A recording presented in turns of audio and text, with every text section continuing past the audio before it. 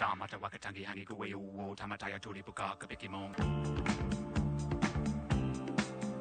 first mangrove VCS in Asia.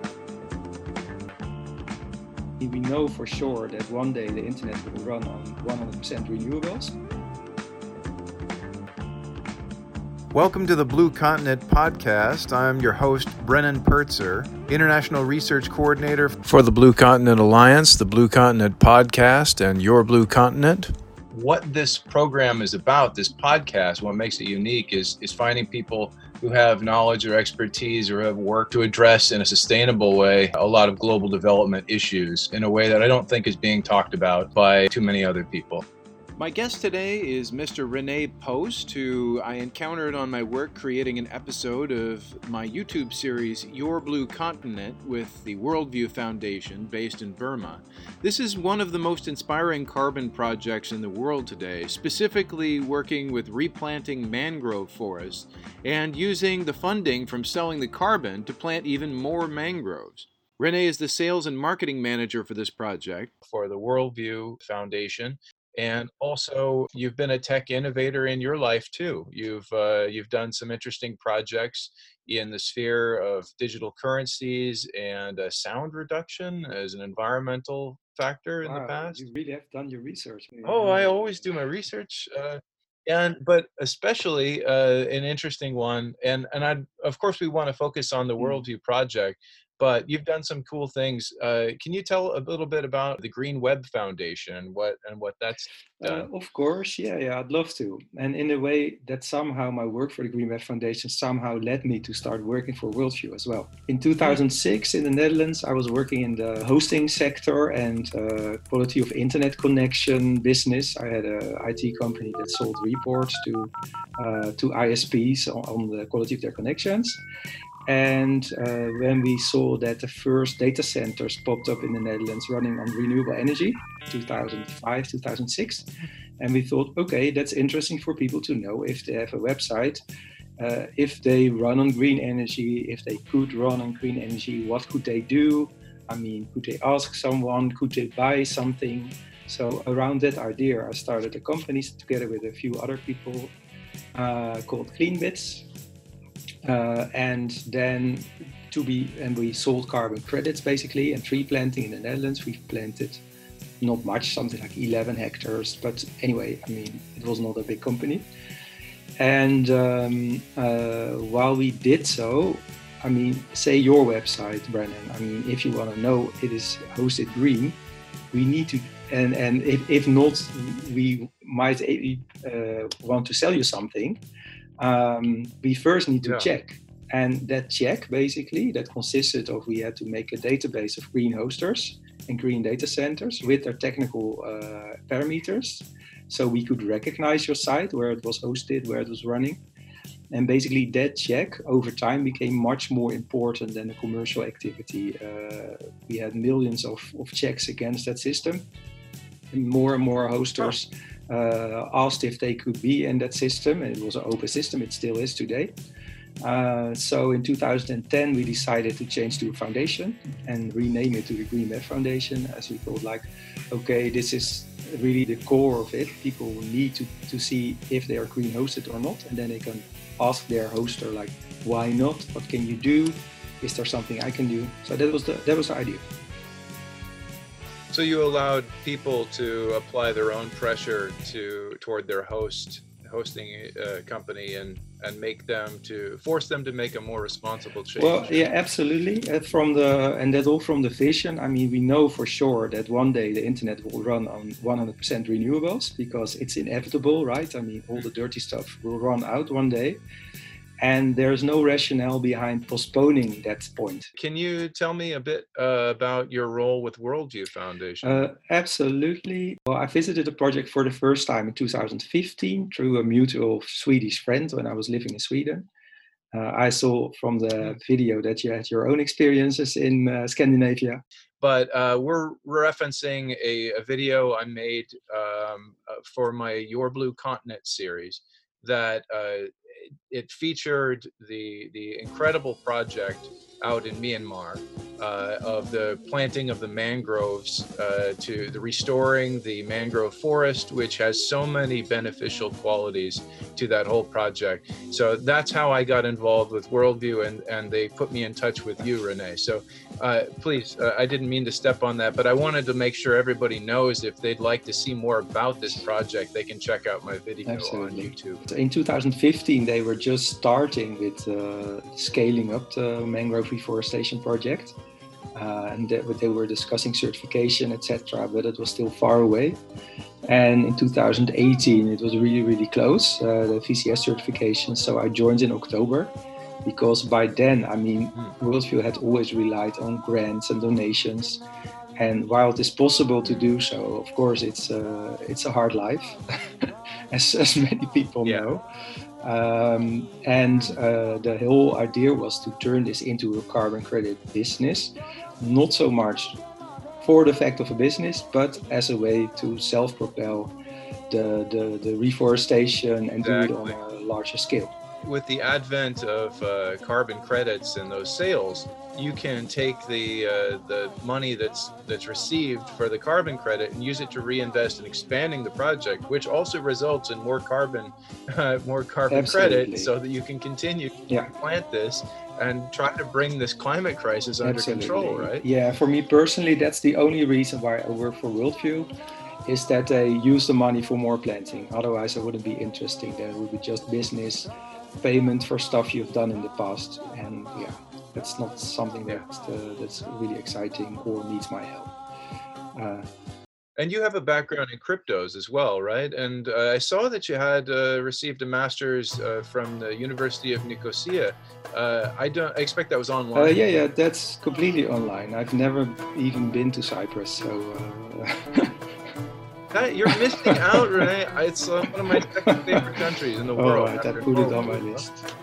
It's really wonderful. The culture's great. The weather's perfect. I recommend everybody go there. And they have like no virus either, because it's an island. It's protected their borders. Well, during those times, I mean, even Amsterdam seems far away. So ask again a year from now. No, your background in cryptocurrency. Yeah. Well, basically, I was really interested. I recognized it for essential new development and very interesting tools, especially regarding transparency has been my main topic for everything I've done, basically. I just needed to know more, and I didn't have so much work around the time. So I thought, okay, cool, I'm going to start this.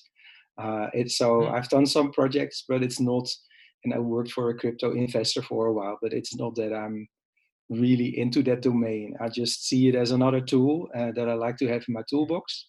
And being in the domain that I'm now with carbon credits, there are often overlaps. There are often new projects. Yeah, I imagine. And the master helps me a lot in saying like, okay, this is a nice idea, but you're missing a few points. So I don't have to spend so much time looking at these proposals, actually. So it's paying off. But it's really nice to be able to identify when something is not worth or not in a place where it's ready for you to invest all that time. Absolutely, yeah. And that brings me back to the certification. I mean, many of these blockchain projects think like there's a problem with transparency and accountability. And there is, if you sell like unregistered carbon. I mean, I could sell it to you, to your neighbor, to my nephew. No problem, right? I mean, it's virtual, it's invisible.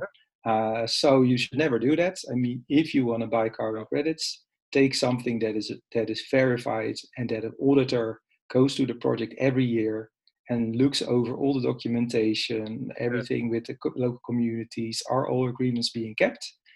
Then you can get a certain amount of carbon credits. I saw that you began actually working with Worldview in 2018, was it?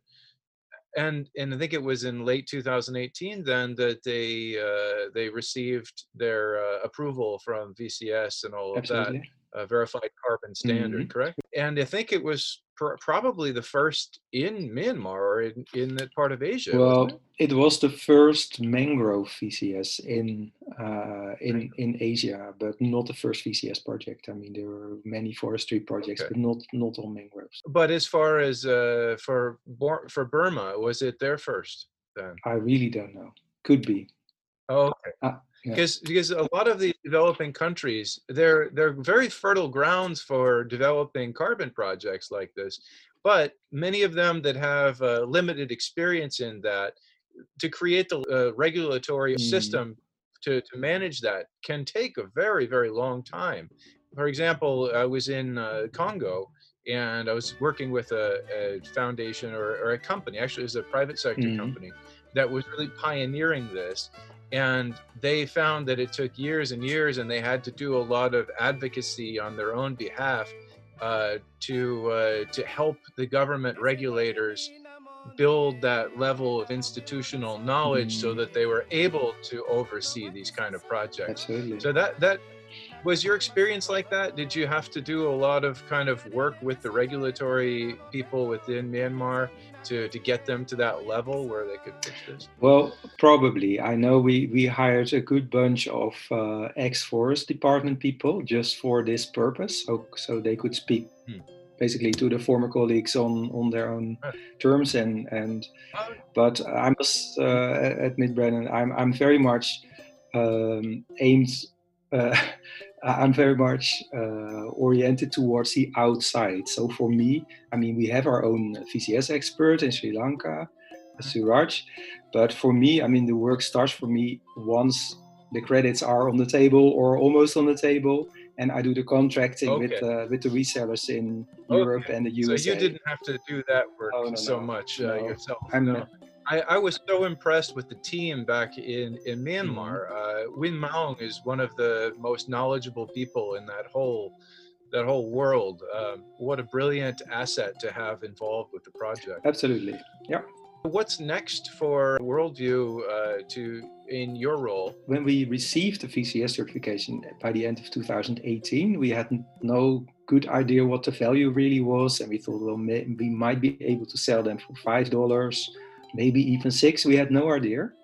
But once I started to reach out to resellers and we started to build a reseller network, the price actually jumped in 18 months from $5 to €15.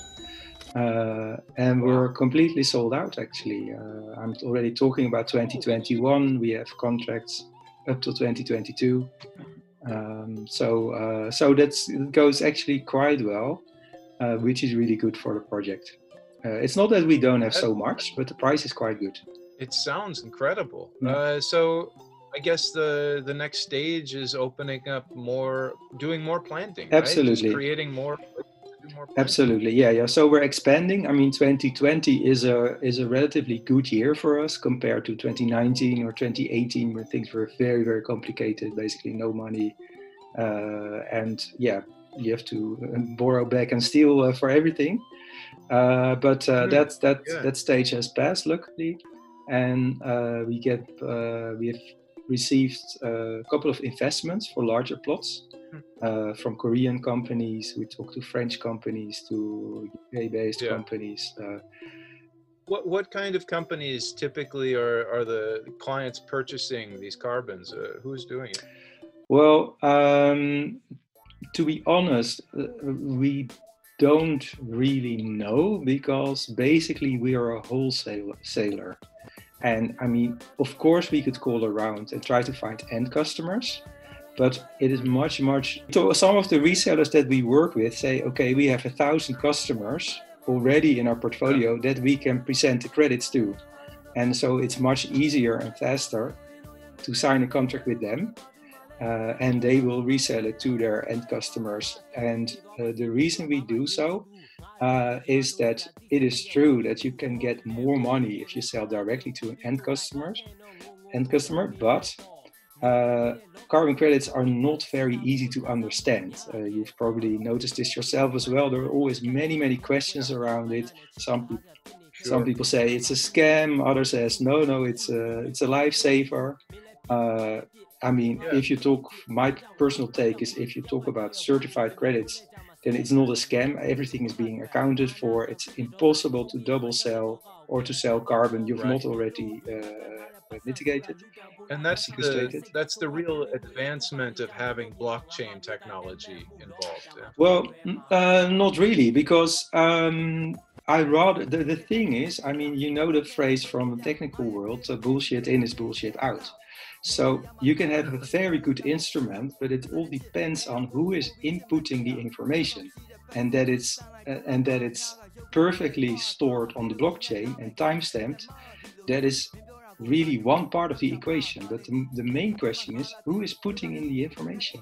Who is that person? Yeah. And if you're saying, yeah, but that's the auditor, okay, cool, but then what is exactly the problem that you're trying to solve? Because we do already have full transparency here. I'm quite positive about blockchain, especially when it comes to payments, etc., and the limitless possibilities for financial innovation by countries, by tech services, etc.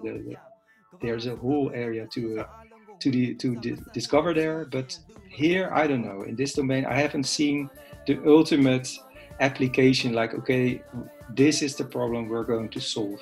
Because you said that things are quite good with the project right now, and now that this funding mechanism is in place and things are getting better, I'm contrasting that in my head with the dual situation of the virus and the recent, over the last couple of years, economic hurt in the country of Myanmar, and knowing that, you know, some of that was a response, an international response to political crisis there, and the conflict. But I'm wondering, have you experienced, or do you know if Worldview has experienced additional pressure from the government to, with this good revenue stream, to find ways to put more of it back into Burmese society? Has that been a pressure you're aware of? No, not yet, because what I said, I mean, the price is good, but the volumes are still quite low. I mean, it might change in the future, but the agreement we have with the Forest Department and the ministry is completely clear. I mean, we need to spend our part of the money on community projects. So they're happy with the way that the money is coming back into the community through the projects that have been established. And we talked about some of that in my video as well. You get an opportunity to see how the communities are being supported by this project. Can you talk about some other interesting projects throughout your career that you've worked with prior to Worldview? Yeah, if you want. Airplane noise measurements I've been doing, if you want. Yeah, I was thinking about that one. Yeah, tell me about the problem that you're addressing, or you were addressing, with that. All right, good. Well, I will keep it brief, but it was in 2003 that a new runway opened at Schiphol Airport in Amsterdam, called the Polderbaan. It's incomprehensible Dutch, but it's anyway, it was sold as the environmental friendly lane, and when it opened up November 1st, 5 a.m. in the morning, people were flabbergasted. I mean, it had become the main lane. There was so much noise. Basically 24 hours a day. There are some rules, but they are so soft. So officially there are no flights between 2 and 6 a.m., but in practice there are, because it's called the window, something like the window of the night or something like that. Anyway, they have these beautiful phrases, but if you if you live there, for some people don't care, but others it was a nightmare. A large group of these people actually moved out of the area before, because there was so much noise. They moved to the north, and then this one opened. So you can imagine that there was a lot of public protest, and there was a lot of will. What was environmental about it? I mean, why did they call it that? Nothing. It's marketing. So they needed, I think, 800 million from the EU or something like that. So you need a good phrase, and that was it. I was working at the IT company, and we were doing quite well. We had some free time, so I gathered a few colleagues and I said, okay, let's come up with a device that we can put outside and that monitors airplane noise and filters out other noise. And we do it in clusters in urban areas. And so basically you can filter out noise from cars or other things and say, okay, these are airplanes, and exactly show how much noise there is on the ground. Because I have a technical background, but I didn't do well on technical school, and I dropped out actually. Saw that back in Rotterdam. And then no, I thought, no, this is not going to be my life, programming. And then I studied psychology in Leiden, and that was more my thing. So I'm interested in these things from a human perspective, like, so, but what do you experience? And for me, that is the truth. And we were able to show that there was a lot of noise, but the thing is, the meters that we had, they were actually not so good. I mean, they were quite crappy. We bought them in Germany, like for 200 euros a piece. It was more amateuristic. But the fun thing is, it didn't matter at all, because the official standpoint was, from the minister, that it is impossible to monitor airplane noise on the ground. And that was official Dutch policy. And it was so funny to see. So when we started to do it, people said, but why is it impossible? I see an airplane, I look on the website, I see the noise level go up. I don't know about the numbers, but I see the color changing, and it corresponds with my experience. So why is it impossible? And the fun thing was that we had no money, but within, I think, 2 months, the official policy changed in the Netherlands. We were on TV, we were in newspapers, did crappy interviews, to be honest. And I mean, everything was crappy, but it was enough to change the official Dutch point of view. So it was really a fun project to do. What did they change? How did they bring the noise level down? Well, it didn't exactly bring the noise level down, but it made clear that there basically were only paper rules.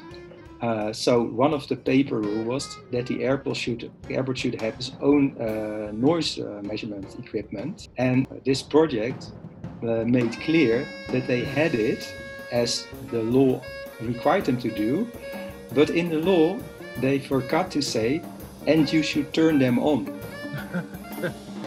Okay then. And so all these childish games, they were off the table. And so the airport was pressured to open up their own data stream as well. The government demanded that. So it was a really fun project to do. What's your next challenge professionally? Well, to be honest, it is a struggle not to become depressed if you look at the rate of deforestation and how much energy and time it takes to reforest. I read yesterday or the day before that, I don't know who said it, but like every 6 seconds a football field is disappearing. And I know how much time we have to spend in replanting, like 200 hectares, stuff like that. I don't know exactly how many football fields there are, but I'm pretty sure that it has all disappeared again, the surplus, after I finish my lunch, right? And so that's one thing. I mean, to keep on believing in that replanting can really make a dent in this business while the deforestation goes on at full speed. And I mean, that is something, I mean, I'm not religious, but that's something I could pray for. Please let this stop, because I mean, that's the first thing we have to do. And then reforestation begins to make more sense. I mean, it's something we have to do anyway, and it makes sense, don't get me wrong. But you see, I mean, it's about the numbers as well. Are you looking for more ways to use your skills to reduce the amount of deforestation then? No, there's not much I can do there. But of course, what we do is we will start conservation projects as well in Myanmar, which is one way of attacking the problem behind deforestation. So, I mean, if you change the socio-economic dynamics around the forests, then it's less attractive, or people no longer need to cut down trees just to make it to tomorrow. To tomorrow, right? That's another feature from the video as well. Absolutely, yeah. I would like to just thank you so much for joining me and sharing your thoughts and your background and some of your story and talking about this incredible project that you're engaged with. I'm super impressed with it, and I'll look for every opportunity to play a part and to support and tell people about the great work you're doing. So thank you for that. Thank you, and thank you for your great video. I really enjoyed it. Good work. I enjoyed putting it together and meeting everybody involved out there. Take care, my friend. All right, thank you so much. Bye. For today's episode, we have a huge thank you to my guest, René Post, and the Worldview Foundation, and all the crew out in Myanmar. In today's episode, you heard an instrumental cut from the Dutch band Golden Earrings' well-known song, Radar Love, Burmese artist Razmam, some Cypriot folk music from Theodolos Vakanes, some Congolese music from Grand Kaye, more Burmese folk music from Ang Win, and the hip-hop artist Acid, and some Dutch jazz from Clusson Trio. And of course our theme music, The Lone Ranger by Quantum Jump. Thanks everybody for listening to the Blue Continent podcast. We hope you enjoyed it, and we hope you'll subscribe and join us again. Tell others about us. This podcast is also available in a raw video format found on our Blue Continent Alliance Facebook page. If you'd like to see our mini documentaries from around the world, visit the Blue Continent YouTube page today. Thanks again for listening. Take care.